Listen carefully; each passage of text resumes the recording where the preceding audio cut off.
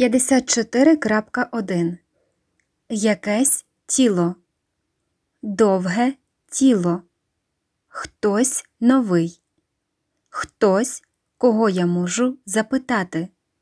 Старий будинок. Обидва тіла. 54.3.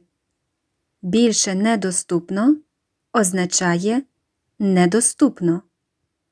Обидва будинки старі. Старий, але милий. Є там хто-небудь? Є хто-небудь вільний? Однак обидва будинки доступні. Тільки один з них є новим. 54.5. На додаток до того, щоб виглядати краще. Досить імовірно, що той будинок, що виглядає краще, продався би за більше грошей. Обидва будинки виглядають добре, але один виглядає краще і відчувається як кращий. І я думаю, що він продався би за більше грошей. 54.7. Я не впевнений, наскільки мені відомо. Вони просять за це занадто мало. Маленький чоловічок вбігає в маленький будинок. Але йому всього 3 роки. Ні, він не може бути настільки новим. Він виглядає набагато старше, ніж 3 роки. 54.9. Ви думаєте про придбання цього будинку? Мені це подобається і за відповідні гроші.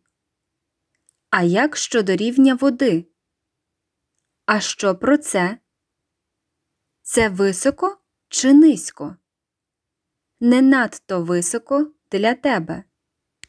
54.11. О, ні. Зараз занадто багато води.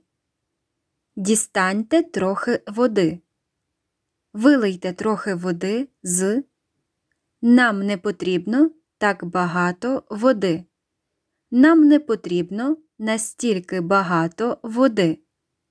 Хочеш, щоб я знизив рівень води? 54.13. Відповідна робота для підходящої жінки. За відповідні гроші. Питання про наявність продовольства. Передам цю справу до суду. Хочеш, щоб я пішов за тобою назад? Не ходи за мною занадто далеко позаду. 54.15. Вони написали це. Де? Ми можемо прочитати це зараз.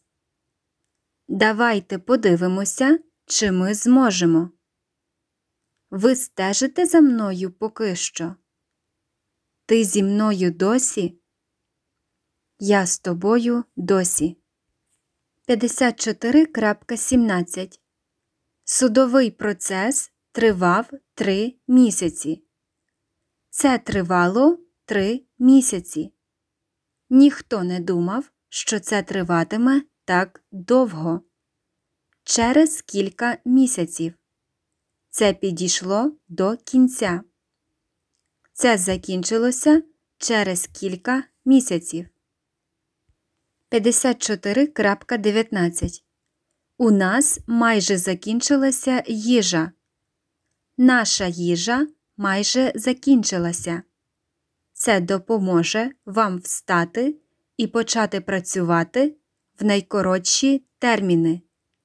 Всім потрібна їжа. Але не всі отримують їжу. Кілька разів на день.